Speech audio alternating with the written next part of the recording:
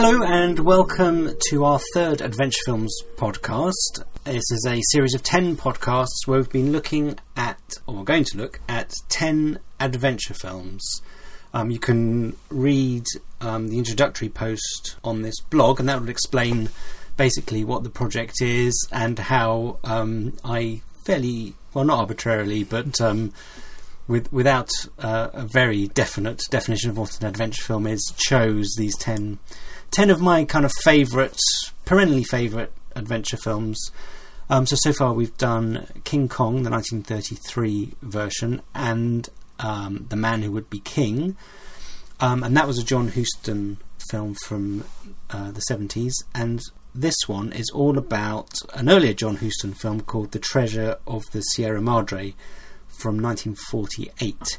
My name's Garen Ewing, and I'm a comic artist and writer. I do an adventure comic called The Rainbow Orchid, and I'll be discussing this film, as with all the films, with my brother Murray Ewing. Hello, I'm Murray. I write short stories, usually fantasy and horror, or anything which takes my fancy. Now, you've obviously seen Treasure of Sierra Madre now, yeah. But you weren't sure if you'd seen it before, earlier. Did you recognise it as something you had seen before? I'm still not sure. I sat there watching it thinking, this looks familiar. I've got a feeling that if I had seen it before, it might have been late at night and I might have fallen asleep to part of it. Right. Because there was a point where I thought, I don't know how this is going to turn out. And I had an idea and it was slightly wrong. But right. Yeah. So the film was a surprise. I mean, you didn't think, oh, I recognise this bit. Yeah, no, it's funny. There were bits where I thought, yeah. I mean, the main bit I recognised was something that you keep on saying. I thought, oh, that's where Garen gets it from. Which is, we don't need no stinking badges. Yes. Well, we'll talk about that later. And yes, I keep forgetting that's from this film. The other thing I wanted to ask you was, I had a bit of trepidation about you seeing this film, because the others are very much adventure films in a kind of a classic sense, and quite often they've got a little bit of fantasy. This is, I've sometimes said that in my fuzzy definition of adventure films, that another genre can sometimes trump the genre of adventure film. So to give an example, someone said, The Matrix is an adventure film, and it is, of course, but I said, well, I think science fiction is the stronger and that, so it hasn't got that kind of classic adventure, the journey, the quest, man against nature kind of thing that we've been discussing.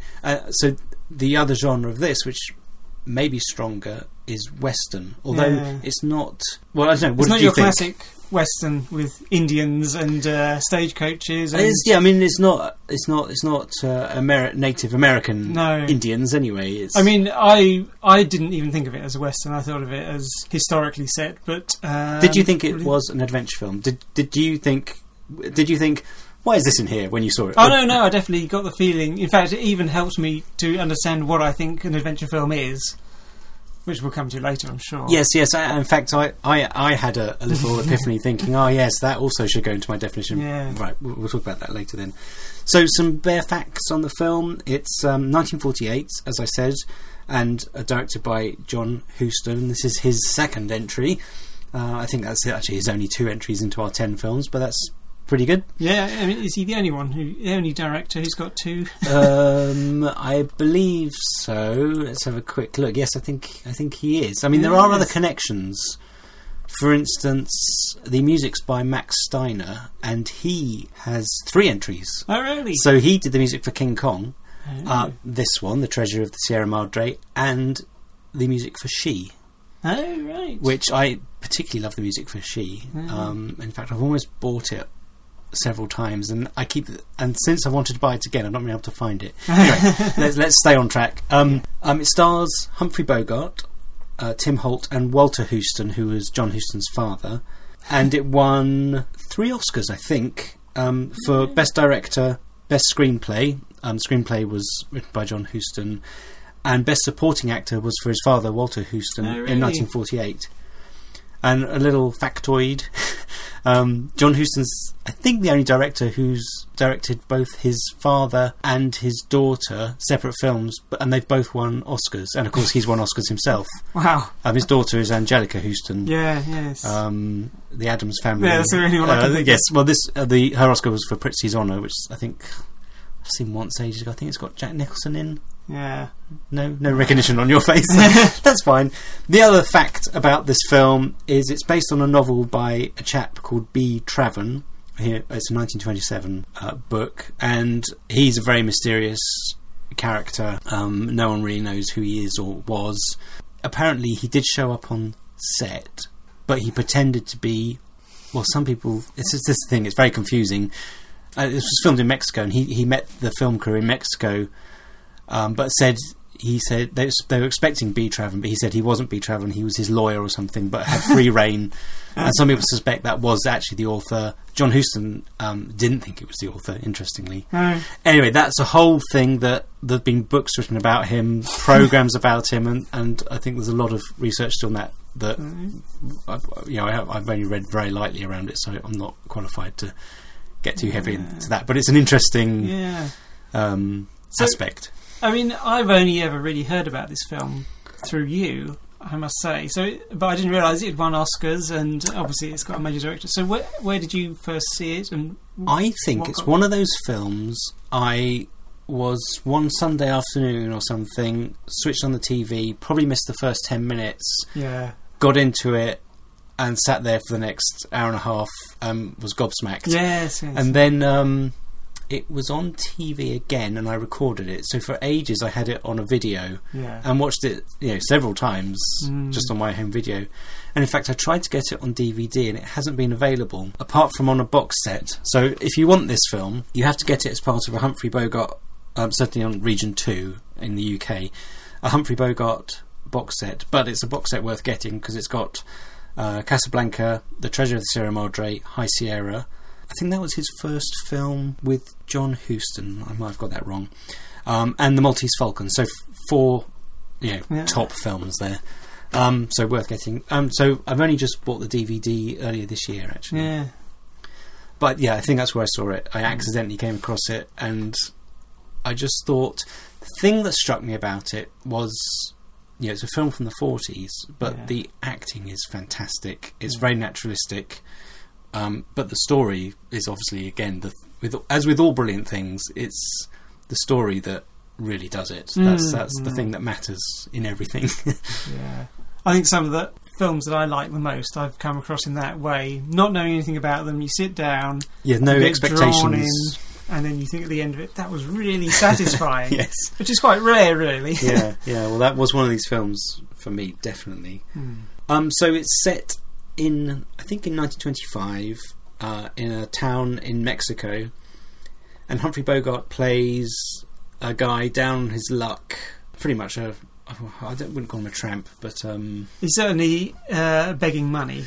And I don't know if you know the guy he asks the same bloke 3 times, in a tall guy in a white suit, and that's John Huston. Oh, but actually, did you notice the very first shot shows a newspaper? The date is the 14th of February 1925. Right. So Valentine's Day. Ah. But the point is, Humphrey Bogart is checking the winning tickets in the lottery. Yes. And I wondered if that's the sort of subtle comment that on the 14th of February, the only thing he's got to do, he's not even looking in the personal columns or the news. The only thing he's got to do is he's looking for money. Yes. So it's almost like he loves money. Yes. Well, when you've got none and you need it to feed yourself and all that, I guess it's easy to become obsessed with it, and rightfully so. So the first part, we get to know him. He's walking around begging for money only off fellow Americans. Yeah, of course. I mean, that's obviously his thing that he's found works. When you go to Victoria Station, you got people sometimes come up to you and say, "Oh, I need to get home. I've lost my ticket." That's their. Or sometimes you go to a petrol station, they say, oh, that's my car, I've run out of petrol, I really need to get home, I've got no money, if you send me your address. Everyone's got their thing, and that's his thing that works. Yes. But he meets up with the other character, Tim Holt, who plays Bob Curtin, and they kind of form a little... Well, they are thrown together when they go and get a job. They're offered a job by this guy, Pat, and off they go to build Ray's camp. Yes, it's called. And they end up not getting. Yeah, it's very hard work, and they're promised pay at the end of it when they step off the ferry coming back into Tampico. And of course, you just know it's going to happen. But the bloke says, "Oh, the agent was supposed to meet me here with the money. I'll just go and find him." And you know what's going to happen. He doesn't come back. I've got to say earlier, I think the second time Humphrey Bogart's given money, there's quite a good little scene that I think is worth mentioning. Is he goes to the barber and gets all spruced up. Oh yeah. Which is quite an amusing scene. The barber's a bit of a comedy character, and it's quite often in films, if it's got a barber scene in it, they're quite often funny. Anyway, but he comes out and sees a girl, and it's obviously a prostitute. And you see him following her. She goes up some steps, disappears after giving him a look, and he walks in after her. And then next thing you see is him coming out. This is 1948. Oh, and, right. No. So it's obviously very, very coded, heavily encoded. Well, no. The thing that surprised me is it wasn't that heavily encoded. Oh, right. Well, I didn't notice it. There's other films like Charlie Chaplin's Monsieur Verdoux. Yeah. He takes in a streetwalker. I think he's going to poison. He wants to try out some poison, I think, on her. But she's referred... I couldn't remember what it is. I haven't seen the film for a while, but she's not referred to as a streetwalker. It's kind of... Right. Once you know about these things, you think, oh, that's what she actually is. There's some other word. In this, I don't think there's any doubt. Yeah. It's not someone Humphrey Bogart knows. She's walking in a provocative manner. She goes into a building and he follows her. He follows her in. Yeah. And then, cut... him coming out. Yeah. Can't remember if he's got a grin on his face. I love the scene where they catch up with... There's a little storytelling thing where when they're making the camp and they say, "Oh, we haven't seen any money yet. When are you going to pay us?" And just with the addition of "when are you going to pay us," pat, shows that there's a friendly relationship or there's some trust there. Without the pat, "when are you going to pay us," it's threatening. When you add pat, it's just a little thing about writing, how the same phrase is said in two different ways changes the meaning completely. Yes. You add a name, you add familiarity. Without the name, it can be a threat. I mean, obviously depending on other things. Yes. But there's a great scene. They see him later and they catch up with him, and it ends up with a fight. Yeah, I thought the two things about the fight was it's very violent, because actually you see him kicking him in the face at one point when he's on the ground, and also it's very fumbly. Yeah, which reminded me of Rainbow Orchid, actually. Yes. Also Hitchcock, who did this murder scene where I can't remember the film now. Something Curtain.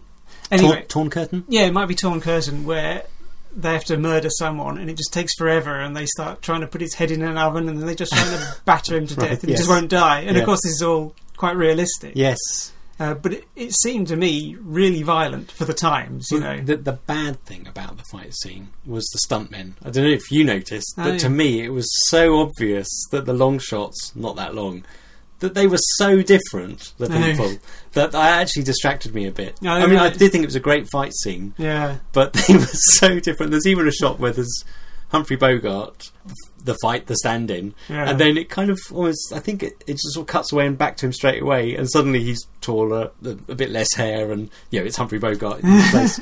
You didn't notice. No, I didn't notice that. It's funny because I've been watching the original series of Star Trek, and there it's really noticeable. As soon as there's a fight, Kirk gains hair and things like that. Oh, really? So I noticed it in that. Maybe it's just that it was colour. I was going to say maybe the black and whiteness makes it a bit more obscure. And I'm sure if you're getting into it, it may be because I've seen it several times. That's what my attention was drawn to it anyway. Yeah. But the notable thing about that at the end, I think, is they take his wallet and take his money.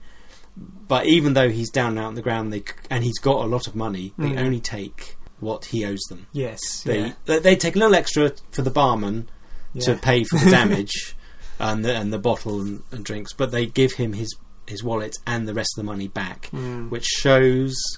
I mean, at the beginning, Humphrey Bogart's not necessarily that likeable. You think he's a bit of a... There's nothing likeable about him particularly. Yeah. We see him throw a glass of water in the boy's face who's trying to sell him a ticket. Yeah. So he's not very sympathetic. But then we start to see a bit of fairness.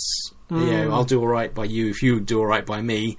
Yes. And he and Curtin give the money back, the leftover money. They leave it with him. Yeah. In fact, actually, when they leave the bar, it reminded me of Star Wars, the way Han Solo leaves the bar and says, I can't remember the line, sorry for the mess, and gives him some money. Oh. Here they say, is for the drinks and the use of the bar or something, meaning they just had a fight in the bar and he has to pay for the damages.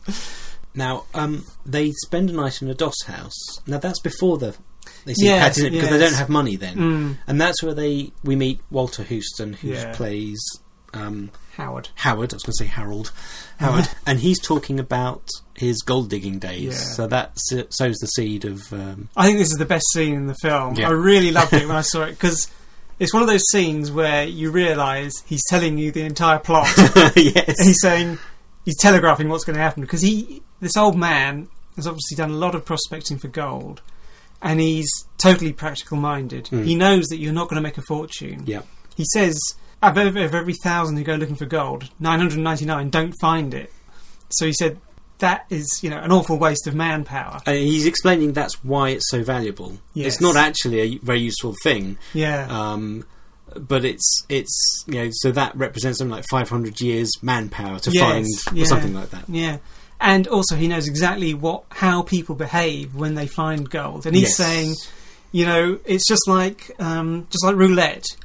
You win and you say, one more time. Oh, you're losing. You say one more time, and then you've got nothing. Just one more. So you get greedy. He says you've got to know when to stop. And he says he talks about what gold does to men's souls. Yes. And when you find gold, that's when the trouble starts. Yes. When the piles begin to grow, that's when the trouble starts. Yeah. Of course, Humphrey Bogart says, I wouldn't be like that. I'd know when to stop. Yeah. But the thing I thought was really good was the look on his face. He looks just so hungry. Bogart. Yeah, Bogart. When the old man is talking about gold, Humphrey Bogart's got no money, and you can just see him so hungry for that gold and everything it'll bring him. And he says, I'm going to sleep to dream about piles of gold.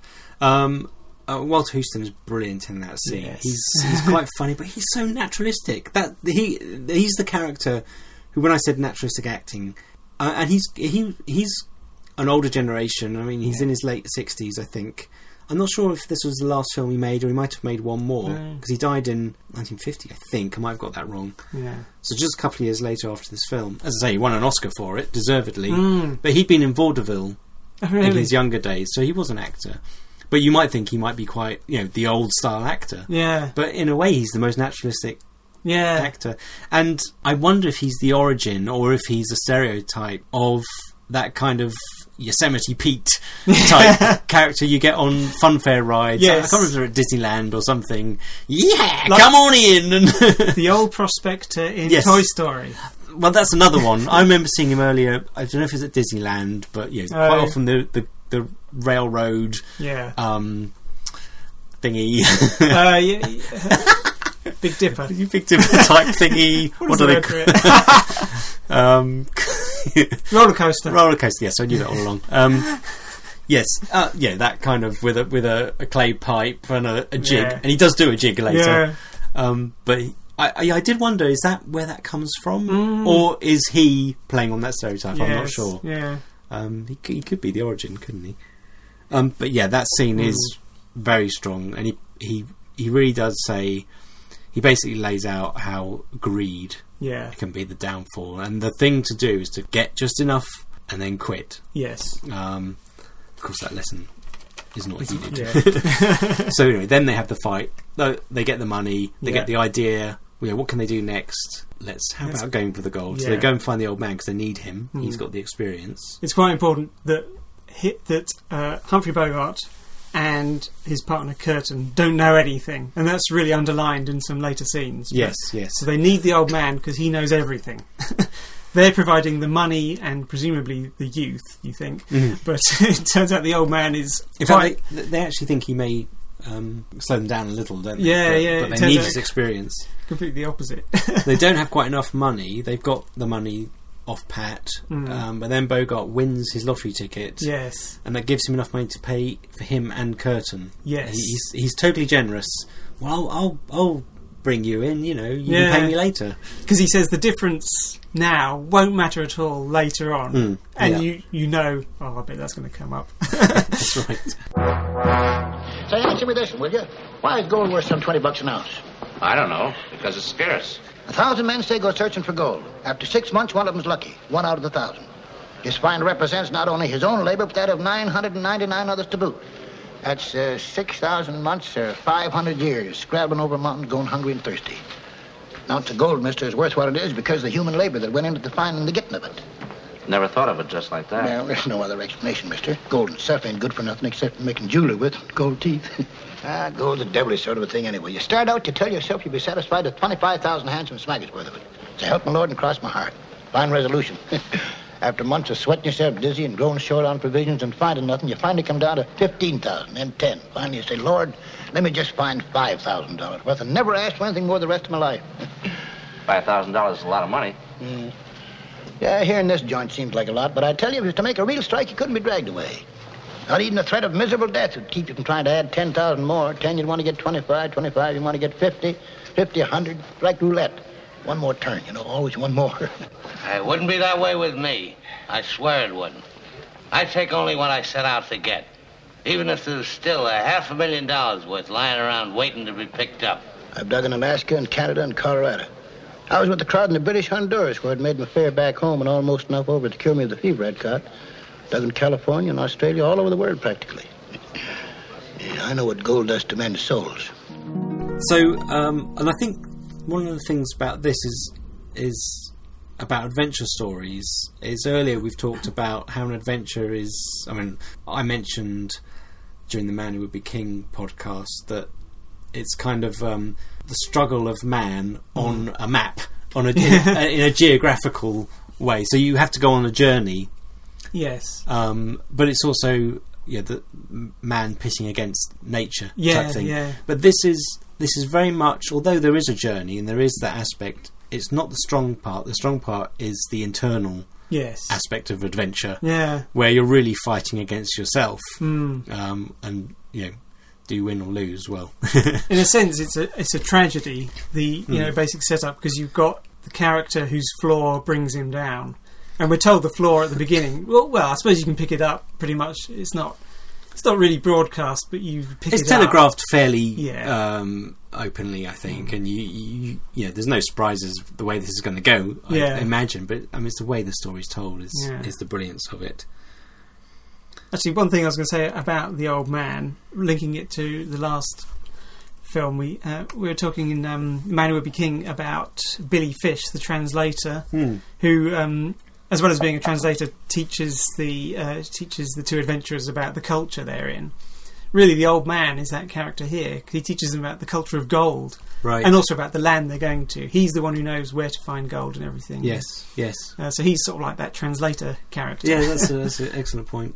And the other thing that relates it to the Man Who Would Be King is, again, success when you're united. Yes. As soon as that starts to fall apart, when you're out in these strange lands, these lost worlds, as long as you stick together, you're fine. As soon as the group starts to stick together, whether that's Peachy and Dravert or this bunch, that's when it starts to go wrong. Yes.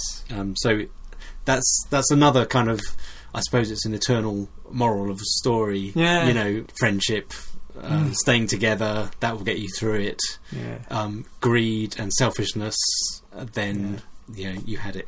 Yes.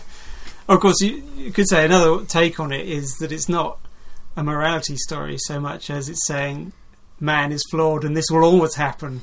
Yes. I think that's true. Really, there's nothing Bogart could do about it. His character is going to fail. I mean, the lesson is laid out for him.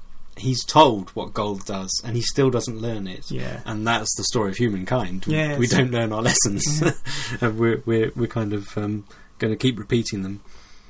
See, one interesting thing about the three characters you set out is, I think I'm right in saying, is I sort of thought there's the young one who's Curtin, and then there's the middle-aged one who's Bogart. Even though he says I'm still young, I don't know if it's just Hollywood, because established stars could play quite young characters, but I took him as being middle-aged. Yeah, well, I mean, it's different now. It's a world of youth. I mean, yes. By the time you're 20-something, you're over the hill. Back then, the stars were older men. Yeah. And of course, then we've got the old man, And they've got three completely different attitudes to what happens to them and their future dreams. Right, yes. Because the old man is he's very pragmatic, and he says, I just want enough to retire, and I just want a grocer's shop.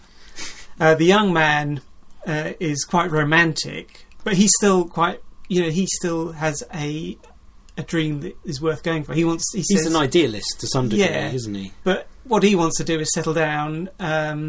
His dream is to be a peach farmer. Yeah. Because he had a nice experience on a peach farm before. And then Bogart is the middle-aged man, and you just get the feeling that he's a bit desperate.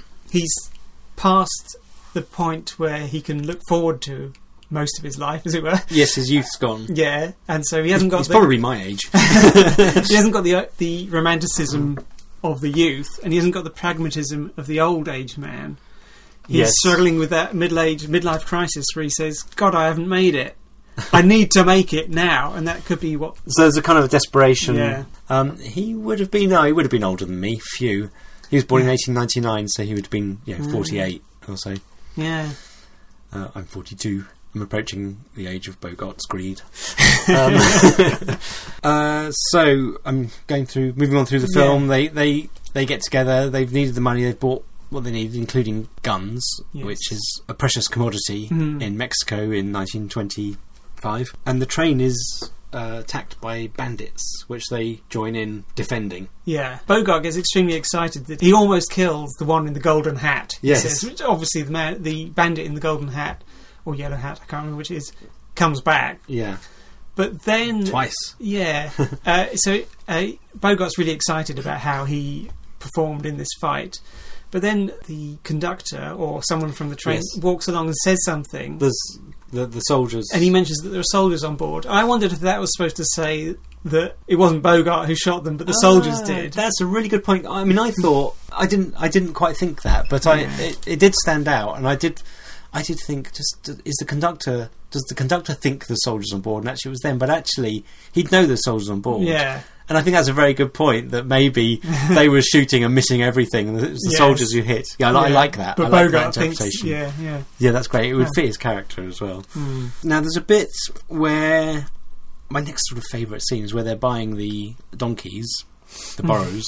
Yes. And the guy who's selling them is telling them of the dangers they're going to face, which include jungles, mountains that reach up into the clouds, and tigers so big and strong...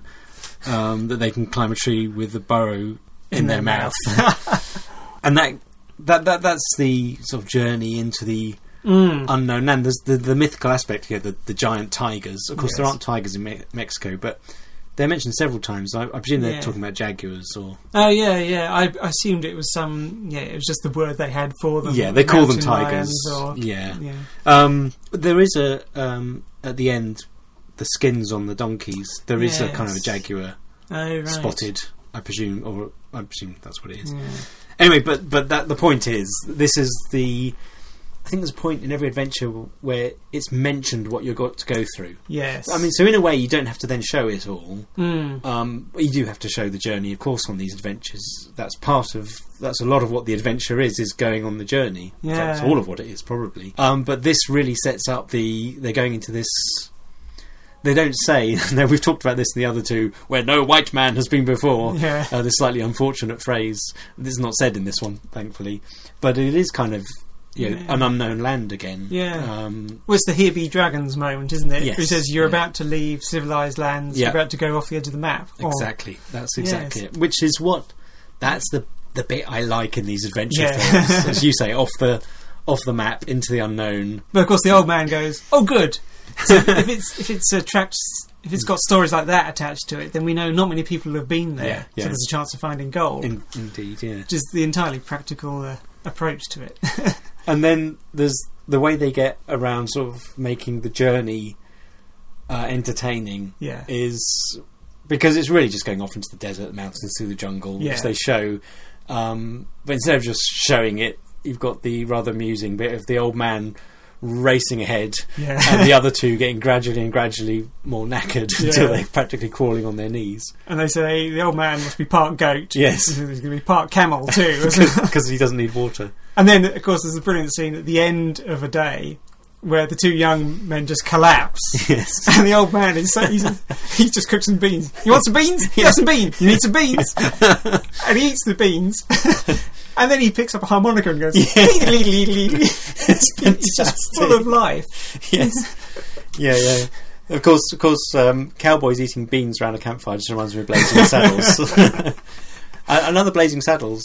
I'm going to leap ahead here and just talk about the stinking badgers thing, because that's the other thing that's in. I was trying to think, where have I knew that phrase before I saw this film. Oh, really? And when I saw the film, I thought, oh, that's where it comes from.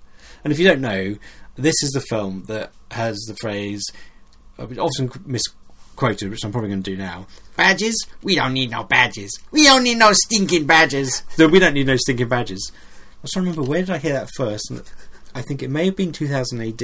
Something like Robo Hunter. Oh. I can't remember. Someone will probably know who's listening. The other place that I think it was in was Blazing Saddles. Oh, really?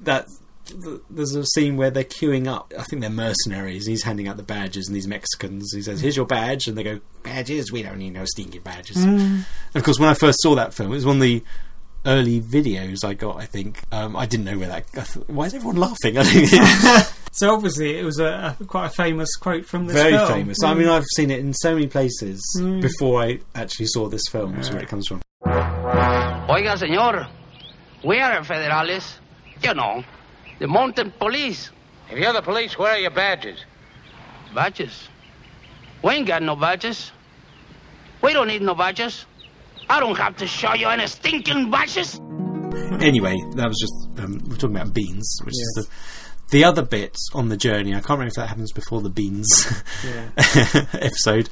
Is they find what they think is gold. Yeah. In veins in the rocks, sparkling. Yeah. But it's fool's gold. Yeah. The two, Bogart and the young bloke, say, look, it's just lying around. We've made it. They're pouring water. I don't know what Bogart's thinking, but he's pouring water over it to show it up and wasting. And the old man comes back and says that the water is more precious than the fool's gold that they've found.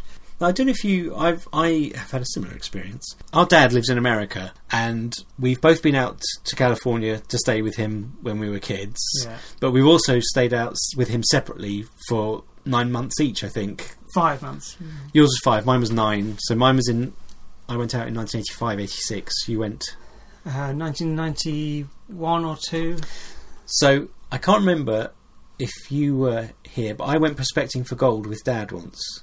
Were you on that trip? I do remember going. And it was... I mean, it wasn't like this. But it was beautiful. We went up into the mountains and found a stream, and we had one of the pans that you shake. It's like a sieve. And I found gold. And I said, Dad, look, I found gold. And it was fool's gold. Oh, really? He knew it straight away. Yeah. I don't think we found any actual gold. Yeah. And I think if there had been any, it would probably been long gone. Maybe you can find... It's more of a fun hobby to find little bits. But I thought I'd found a nugget. Of course, it does prove to be a point that an important point they make. The old prospectus says that's not gold.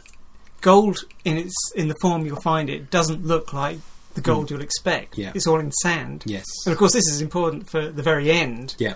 Where the bandits don't recognise that it's gold they've got. Yeah. As ever, spoilers in this podcast. But, that's the trouble. We want to talk about things ahead. I think we should be free to do that because we're just discussing the film. So that is important. Yeah. It looks like sand. It's not the exciting, shiny, golden stuff.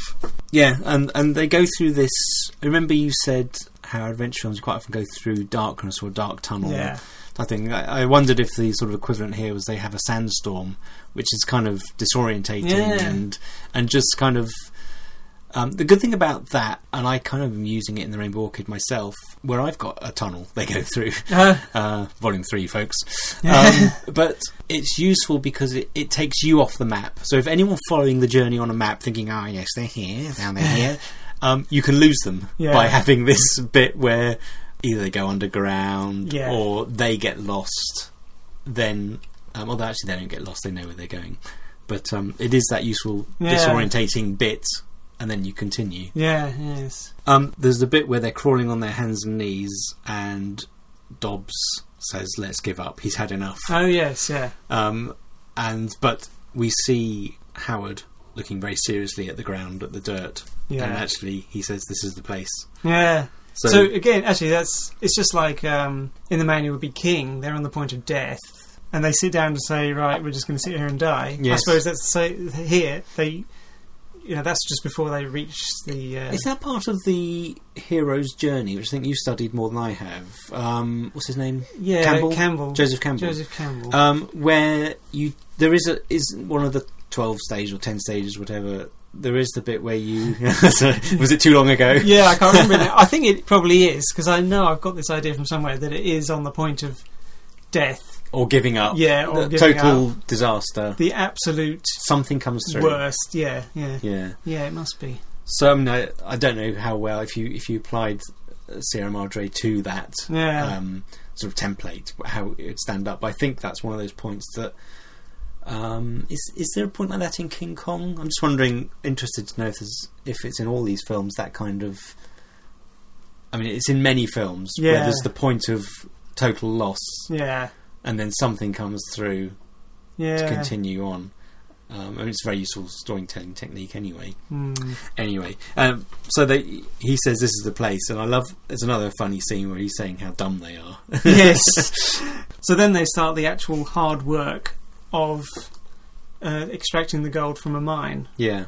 I suppose this is one of the few, it might be the only adventure film we talk about where people work for their, mostly you go on an adventure to win things through hazard. Yes. But here they actually win things through hard work. To labour, yeah. So they build this kind of sluice gate thing to run the water through and to sieve I presume the dirt away from the heavier gold. And there's a mine where Humphrey Bogart is actually, attacking the walls with his pick or whatever. Yes, yeah, and he gets the mine collapses on him. Yeah, and that's a great scene because Curtin, at first, his first instinct is to go in and save him. Yeah, but then he pauses and thinks, "No, hang on, if he's dead, more to share. The same amount, but to share between two, not three." And the music, this is Max Steiner's music. Yes. It's quite ominous as he's thinking that, and then the music changes as he comes to his senses and his morals win out, and then he goes to save. That I think Dobbs, Humphrey Bogart, at this stage, has he already started to show signs of greed? He's quite early on, maybe after the first time they're dividing the gold out. He says, "Oh, how are we going to divide this up?" Yeah, and Howard gives him a look. He knows this is the first sign. He's talking about the selfish aspect. Yeah, in fact, there's a lot of talk. It's obviously from Bogart's just his talk that he is prepared to be... He's suspecting the other two are going to try and take his gold or cheat him. And this is obviously... he's the only one who's talking about that. So it's almost like a sign that he's the one who's thinking about that. I mean, it develops. Yeah. He's the first one to go. In fact, the others are really quite morally upstanding. Yeah. There's a bit of weakness from Curtin there. Yeah. Dobbs is almost... If Curtin happens to Curtin at all, it's because of Dobbs... his manners, the way he's acting. But you gradually see his descent into pretty much madness. There's a scene later on where he's talking to himself. I know what they're doing. I know what they're trying to get me to do. And there's another scene later. Actually, it's a lot later when they're leaving. But he's sitting there rocking on his haunches. Yeah. And this is gold has turned him mad. Yeah. But early on, it's just the little signs. What you can do with your lot. So is that fair? And he starts. Whereas earlier in the Doss house, they were talking about, 5,000 would be enough for me. Yeah. I wouldn't go above that. He's already saying, why don't we go for 50,000 or 75,000? And there's also the scene where someone gets up in the night, presumably to go to the toilet. And Bogart immediately thinks they're going to find my gold, and so he goes and follows them out. And then someone else follows Bogart out, and it's like they're never going to sleep. The old man says, "You might as well just sleep." Yes, yes. There's a little bit at the end of the mine shaft bit where Dobbs says, "Oh, I owe you my life," and you can see Curtin go, "Forget it," because he knows what he thought. Yeah, yes. He thought about leaving him there, and that's bothered him. That's really bothered him because I mean, that hasn't come from Dobbs. That's come from himself. He sees that. He sees that in himself as well. Maybe that's his check. I don't know if he's. Yeah. Again, the rest of it is reacting to Dobbs's greed, I think. Yeah. But you've already talked about the scene where they. Well, what are you going to do with your... It's a game everyone plays. Yeah. If you won the lottery, what would you do? Yeah. Well, they have won the lottery. What are they going to do? And they all talk about... Well, Howard and Curtin talk about quite a happy life they're now going to lead and what they're going to do. In fact, I love Howard's because he says he's going to spend his time reading comic strips and adventure stories, which I think that's a great way to spend your time. But also, he said he's going to buy himself a grocery store. That's how he's going to do it. But it's the simple life for both of them, because Curtin's is the peach farm and all that. But Dobbs is a lot more material. And again, they give him... well, Howard certainly gives him a look. Yeah. No, I think they both do. When he talks about really quite trivial things that don't matter for life. He's gonna get himself cleaned up. He's going to go to a restaurant. He's now rich enough that he can complain. He's kind of looking forward to that. And then onto the women. He doesn't say, and then what? And he goes, well, what do you think? Yeah. And then there's a silence, and then I think Howard says, it's best not to think about women or something. Of course, the point with that is that it's not a long-term plan. No, exactly. The other two have got, this is going to set me up for life. That's what they're getting this gold for. But Indeed. Bogart, his plan is really, he wants to be rich. Yes. And then, you can never be rich. Because there's always someone who's richer, or there's always an amount that you haven't got. Yes, yeah. It's the money for its own sake. And there's almost it's just so he can be better than his fellow man. I mean, he alludes to that with the being able to complain in a restaurant. Yeah. I mean, there's a lot about that I was thinking about that this week, actually, as I went to an event where there were student protesters, and there is in this country very much a jealousy if people have got more money than you. It doesn't matter how they got it, almost. Some people may have worked their nuts off to get that money, but it's just, they've got more money, and actually you're fine with your lot. I think that's something that's very real, and this film reflects that kind of attitude. Just think what you've got, not what you haven't got. And for Dobbs, what he hasn't got is... self-esteem. Yes, yeah. I mean, another thing that links this to The Man Who Would Be King, and probably many other of these films, adventure stories, is that people look on a place of adventure. It was Kafiristan in the Man Who Would Be King. Here it's a place where they can get gold, and they project their dreams onto it. And really, when they go out there, it's almost like the more unrealistic their dreams, the harder they're going to get hit back by when they actually face them. Yes. So the two people who have realistic dreams, they could have escaped, really.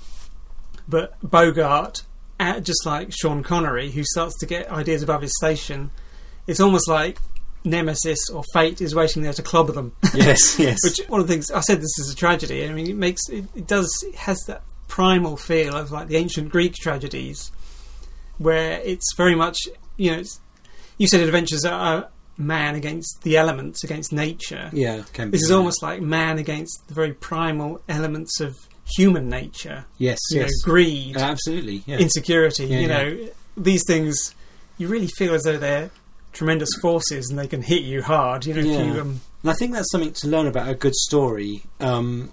Is really having that internal element to the struggle, as well as the external element, makes for a ripping yarn. Yes. You can get a film. And in fact, a lot of summer blockbusters now, the big adventure, science fiction blockbuster, the reason they're rubbish, despite all the special effects and big stars that are thrown at them, is because they don't have that internal aspect. Now, most films now are aware of that, and they will throw some cursory example of it in. The lead character will have a drink problem or something, but it's kind of token. Yes. But when it's an integral part of the story... an equally important part with the external adventure. I think that's when you've really got a potent recipe for a fantastic adventure. You feel as though the story has grown out of that. Yes. That primal, whatever it is, that primal confrontation, rather than it's been transplanted onto it or... Yeah, and that's a very important part of it, that it's a natural outcome of the person's internal struggles, affects their actions, and that affects what what happens to them, their fate. I mean, I think we said in the last one, these are the two John Huston films, and they're both. It's really stories of greed in the end, man's greed, and that's the same here. Curtin goes to town and meets Cody, who's another main character. Now we're kind of invested in our three characters really already. So when we meet Cody, he's an outsider, and he never really joins the group. But there's an excellent scene where they decide to kill him. I mean, he comes up after them. They're denying they're looking for gold, saying they're hunters. He knows what they're really there for. Let me in on it. Won't ask for what you've earned, a quarter of what you've earned so far, just from now on. He offers them three choices that they could take. The first choice is to kill him, and that's the one they decide on. When they go to do the deed, he says, well, before you do it, look down there, and the bandits are arriving. And he joins. I'm just explaining this to kind of get the background. He joins them in fighting the bandits. This is where we get the we don't need our stinking badges line. He gets killed in the fight, and then there's this poignant scene. I mean, lump in the throat stuff where they read out. I mean, it's a bit obviously expositional, but who cares? They open his wallet and see the letter from his wife. Oh, I know you'll be coming back to me. I mean, she's saying and it's another lesson of the story, saying how I wrote it down. She says no material treasure is worth this separation. Exactly. Yes. So she's saying all the gold in the world doesn't matter because it's keeping us apart. And it also gives Curtin, I don't know if he does it there, but later on he decides he's going to take that stuff back to Cody's widow. And he's got a son as well. Doesn't she say she's on a farm or something? Yes, she's on a farm in Texas, and it fits in with his Little Jimmy is hoping you'll come home. Oh my God! Thank God. I mean, if they'd have shot him and then found out, the points would have been I mean, that would have been kind of more interesting in a way, but then we wouldn't have thought there'd be no heroes within the trio. So luckily he got killed by the bandidos instead. I was quite surprised actually that I knew Bogart would say kill him, but I was surprised when the old man agreed to that. But I suppose it makes it a bit more realistic and hard hitting. Yes, you're right. So then the Federales, the Mexican police or army or military police, they chase the bandits away, so they're on again, and they decide. I'm just reading my notes here. About this point that they decide they've got enough. That's what I was just thinking. Even Bogart's character says, "We've got enough. Let's go," and that seems like the most surprising thing from his character. Yes, I think they've got $35,000, I presume each. By then, and it is a bit of a surprise when Dobbs says, "I'm happy with that." And you think, because how long was he going to go on wanting more and more? I suppose it could be faced with the idea of death because they've got a dead corpse, a would-be prospector who's dead, so they could easily say, "Oh, that could have been me." Let's go. It's getting dangerous. And on the way home, they meet some Mexican villagers come out to find them because they've got a boy who's fallen in the river and hasn't woken up, and Howard goes and resuscitates him. There's another telling scene. So having resuscitated him, he rejoins the others, having entrusted his gold to them. Almost no problem. He trusts them implicitly. Although I think Dobbs says, does he suggest while he's away, we could, what an idiot, we could run away. I don't know if that's later. He joins up with them, but the Mexicans come back and say, "No, you got to come and stay with us. We got to thank you." He says, "I'll catch you up later." But there's a brilliant scene where Dobbs goes up to them and says, "Tell him he doesn't need to thank us." Us, as if he did anything. He didn't do anything at all. No, you don't need to thank us. It was Howard who had done it all. But he ends up staying and finding paradise. Yes. Pretty much. The lie, he finds the true treasure. In fact, it's interesting you say paradise, because there's a scene not too long afterwards where Humphrey Bogart is sitting in front of a campfire and the flames slowly rise up. And I wrote down the flames of hell. And it's obviously, he's in hell at that point. Yes. Because at that point, he starts thinking, I think Bogart has probably started thinking by this point, we'll take the old man's gold now that he's gone. He's definitely thought it by then. By then, he's starting to think he's wants curtains as well. Yes, yeah. This is the point where everything starts breaking down. Yeah. I can't remember how long it is until they start fighting or why they start fighting. Yeah, I mean, that campfire scene, and that's the one where he's rocking and Curtin's watching him thinking, he's lost it. There's something about a gun. One of them hasn't got a gun. Well, Dobbs stands up and points his gun at him, and they fight, and Curtin gets both guns. Yes. And then Dobbs... But then he can't go to sleep because he knows... Yeah, well, the interesting thing is, Dobbs was ready to kill Curtin, but Curtin, even when he has the two guns, is still on moral high ground, and he actually gives him his gun back, although he takes the bullets out. Yeah. But he's not... I mean, that was his chance to shoot him and go. He probably should have. Yes. But he's still... It shows he's still a moral character, and he wants to look after the old man. Dobbs has definitely thought by now, let's take it. So, now they're travelling along with not an inch of trust between them. Yeah. And in fact, Dobbs eventually shoots... Curtin. He takes him off behind a tree. We just hear two bangs. Yeah. And then another great scene. They come back and... Yeah. So Dobbs is now on his own, and I don't know if you noticed this when he goes back in the morning. There's a great scene where he's wrestling. Shall I bury him? Or I don't know if I can look at him. His eyes might be open. Yeah. Eventually, he thinks, the buzzards. The buzzards will get him. Then he thinks, no, the buzzards will be circling. People will know there's a body there. So he decides to go back, and Curtin's gone. Yes. He'd survived the shooting and has dragged himself off in the night. And Bogart is hunting around for him, trips, and you see for a minute the camera follows him. You see the studio in the background. Did you notice that? I didn't see that, no. It's so blatant. I've spotted it. All I'm noticing is these things. You see this machine and this cable coming from it. So the jungle, totally the jungle. It's not the jungle. They're in a studio. Yeah, if you see that bit again, he trips and you see. I mean, it's so blatant. I thought. But in the editing, they obviously didn't get it. Maybe they thought, maybe Bogart was making some other film by then. They couldn't reshoot it. Yeah. No one will notice. Carry on. But it's really you can see it in the corner. Anyway, I mean, Dobbs is carrying on with all these donkeys, all the gold. Yeah. But he's parched. He's on his hands and knees. Yeah. He eventually finds a pool of water, and then into the reflection come three bandidos. Yes. It's a brilliant sort of scene where I don't know why it's so tense, because the bandits don't know that he's got gold. They in fact don't even recognise him. Not at first. But do I know you? You just it's so tense because you know that you're just waiting for the moment when they realise. This is the guy with the gold hat. Yes. And his two. I mean, now they've got no weapons. They've obviously. I guess they've escaped from the Federales at some point. And Bogart tries to say, "Oh look, I'll give you a job if you help me with these mules, get them back to town." And he says, "Because I'm a hunter, and he's got some hides on the mule." So, and that's to hide the gold. And it's their cover story, isn't it? But obviously, these are bandits. They're quite lazy, and they're used to just taking what they want. And so they decide they start to take his boots and the hide. They say, why don't we just take your donkeys? But the one in the gold hat does recognise him. You're the man in the hole.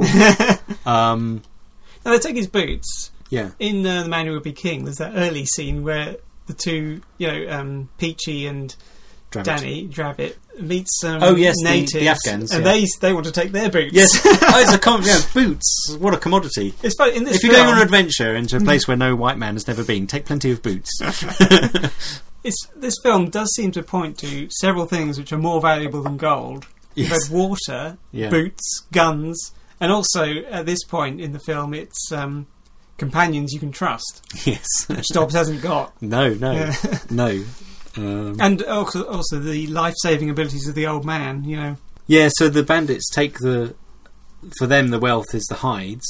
They see the bags of gold, but they think they're just sand. Yeah. They think it's sand to weigh down the hides to make them seem as though... Because I guess hides are valued by their weight. But they take the mules back. Unfortunately, they try to sell them back to the person that Dobbs and Howard bought the mules off in the first place, and they recognise them. Yes. And villagers around there don't take kindly to bandits, so they're shopped to the Federales. And to round off, Curtin, who's made it is found by the Mexicans and taken to Howard in his paradise, is patched up, and they go after Dobbs. but it's too late. And they realise that the money's... Yeah. I mean, the sand has been spread into the dirt. At this point, a wind comes up. A wind comes and you see it being blown away. Yeah. And then there's a brilliant ending as Curtin and Howard realise what's happened and just laugh. That's the only thing they can do. Brilliant laugh from Howard. It looks so natural that I don't know if you were, but I was laughing as well. Yes, yeah. You can't help it because it's... No, it's genuinely funny. Yeah. You do think, oh my God. Actually, it's like The Man Who Would Be King again. There's that laugh in the face of death, but that's before they reach Fury Slan. Yes, yeah, good point, yeah. Curtin says the worst ain't so bad when it finally happens. Yes. Which is a great bit. The other thing he says is he's better off than Dobbs. Yeah, we haven't got the gold, but we're better off than Dobbs. Yeah. And again, those vital things that are so important. Wealth, nice, but not important. I think there's a feeling in this sort of film where people go for gold, but they come back and really what they've gained is an experience. Yeah. And it might just be that having faced death or the primal forces of life, they've learned what life's really about, what it's really worth. And you get the feeling that Curtin, the young character, is really going to go home and make a go of it with this farm, with this dream. He's going to have a proper normal life. Yeah. He's definitely learnt from the experience. Whereas Dobbs, you think, you just know he'd have spent all that money. If he'd have got back to civilization, he'd have spent all that money and he'd have been begging. He'd have been back where he was and he'd had to do it again. Yeah. Yeah. I mean, which may be the life story of Howard. Because he's obviously been gold. Maybe he's never found that much before, but he'd found gold and it got him his ticket home and enough to make him better from the disease he got or something. Howard has got his paradise to go back to, and Curtin is going to go and find the widow living on the fruit farm, which is what he wanted anyway. Let's hope the widow likes him. I think you can kind of guess that. He's a young, handsome chap. Yeah. And he was nice to Cody. That was an interesting thing about Cody. I forgot to include when talking about him. He was an Olympic shot putter. Really? He doesn't look like one, does he? No. But in the 30s, I think. And the other thing is, his real name was Herman Briggs. I think he was cast as he was used a pseudonym of Bruce Bennett in this film. But he also played Tarzan. Oh. Not in the MGM series, which was Johnny Weissmuller, but in the some Burroughs sanctioned TV series or film series, right. Like a Saturday morning serial type. I think he played Tarzan. Oh, really? Yeah. And the other interesting thing about this was it was the first Hollywood film to be filmed almost entirely on location outside of the US. Oh, yeah. Although there are the studio shots as seen. There's a lot of location shooting. Yeah. So that's, I think, is that basically the film? Yes. Up there. Yeah. We've done justice to it.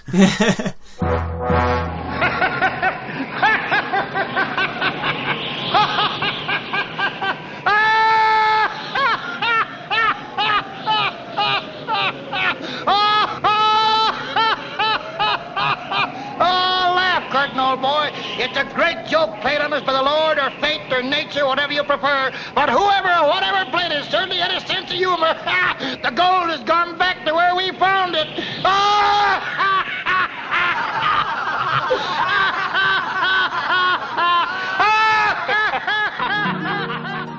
Yeah, I really enjoyed it, I must say. I did feel as though the middle, I wasn't sure where things were going to go. Yeah. But you had a sense, I think you just knew that things were going to go downhill. There's no lull in the film, is there? No. It's a tight script. It sticks pretty closely to the original book, from what I've read. You read the plot of the book and it's the same as the plot of the film.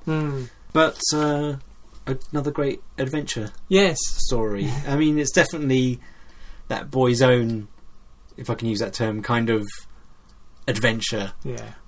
Wild West type stuff as well. But there is the moral. Yeah. Actually, it's interesting. All three films we've covered so far, everyone loses what they go to try and find. You know, Kong dies. Yes. Peachy and Dravit die. Well, Peachy comes back, but in the book he dies. Mutilated. Yeah. And here they don't get the gold. No, but they do have the adventure. Yes. Now, do they all find? I mean, in this one, yeah. Curtin and Howard they do find something. Yeah, They've they got find a something reward. of true worth. Yes, that's exactly it. It doesn't really happen. The man who would be king. No. The viewer does. Yes. The viewer does in all these films. I'm not sure that's true of King Kong. No. Particularly, I guess don't mess with nature. Yeah. Don't take giant gorillas off islands with skulls, mountains the shape of skulls. Yeah. Don't even go to mountains with the shapes of islands with mountains with the shapes of skulls. Is the moral of that one? Yes. Yeah, we'll have to see if this develops into a theme. Yes. So what is the next film? The next film. The next film is probably one of my favourites of the 10, which is Hidden Fortress. Ah, yes. Akira Kurosawa is my favourite director. I'm slightly obsessed with Kurosawa. A lot of people will have heard of this film because it's one of the films that some people say was an inspiration for Star Wars. Certainly, I think it had quite a few elements that were an influence on Star Wars anyway. Yeah. Have you seen Hidden Fortress before? Yeah, I saw it with you. Yeah, right. It's one of my absolute favourite adventure films. And in fact, it's actually was the film that made me want to do this. Oh, really? Because I saw Hidden Fortress earlier this year for the nth time. I thought, that's such a cracking adventure film. Because Kurosawa, he used to adapt a lot of his stuff from novels, Shakespeare plays. This one he wrote as a pure adventure film. And that got me thinking about my favourite adventure films, blah blah blah. Right. So yes, I'm really looking forward to that one. That's 1958, and I was going to say thank you. Well, thank you for listening to this thank you. podcast, and it'll be up on the blog once it's edited. By the time you're listening to this, it'll be already edited up on the blog, so you don't need to know that. If you haven't seen any of these films, we've got some links to Amazon UK. Where they're all on DVD. As I say, The Treasure of the Sierra Madre is in a Bogart box set, but it's not expensive, and you get 4 fantastic films.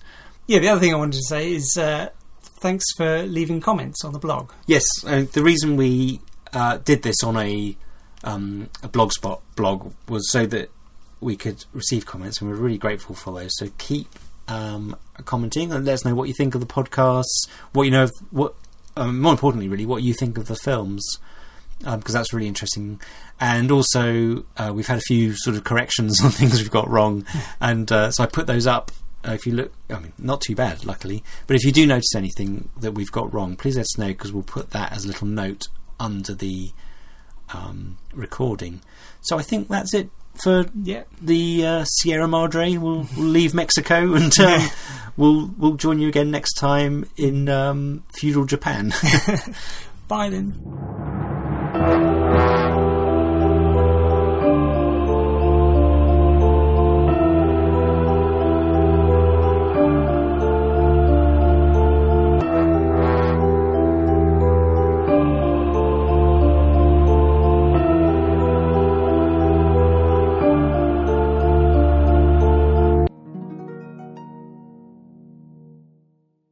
Hey, you fellas, how about some beans?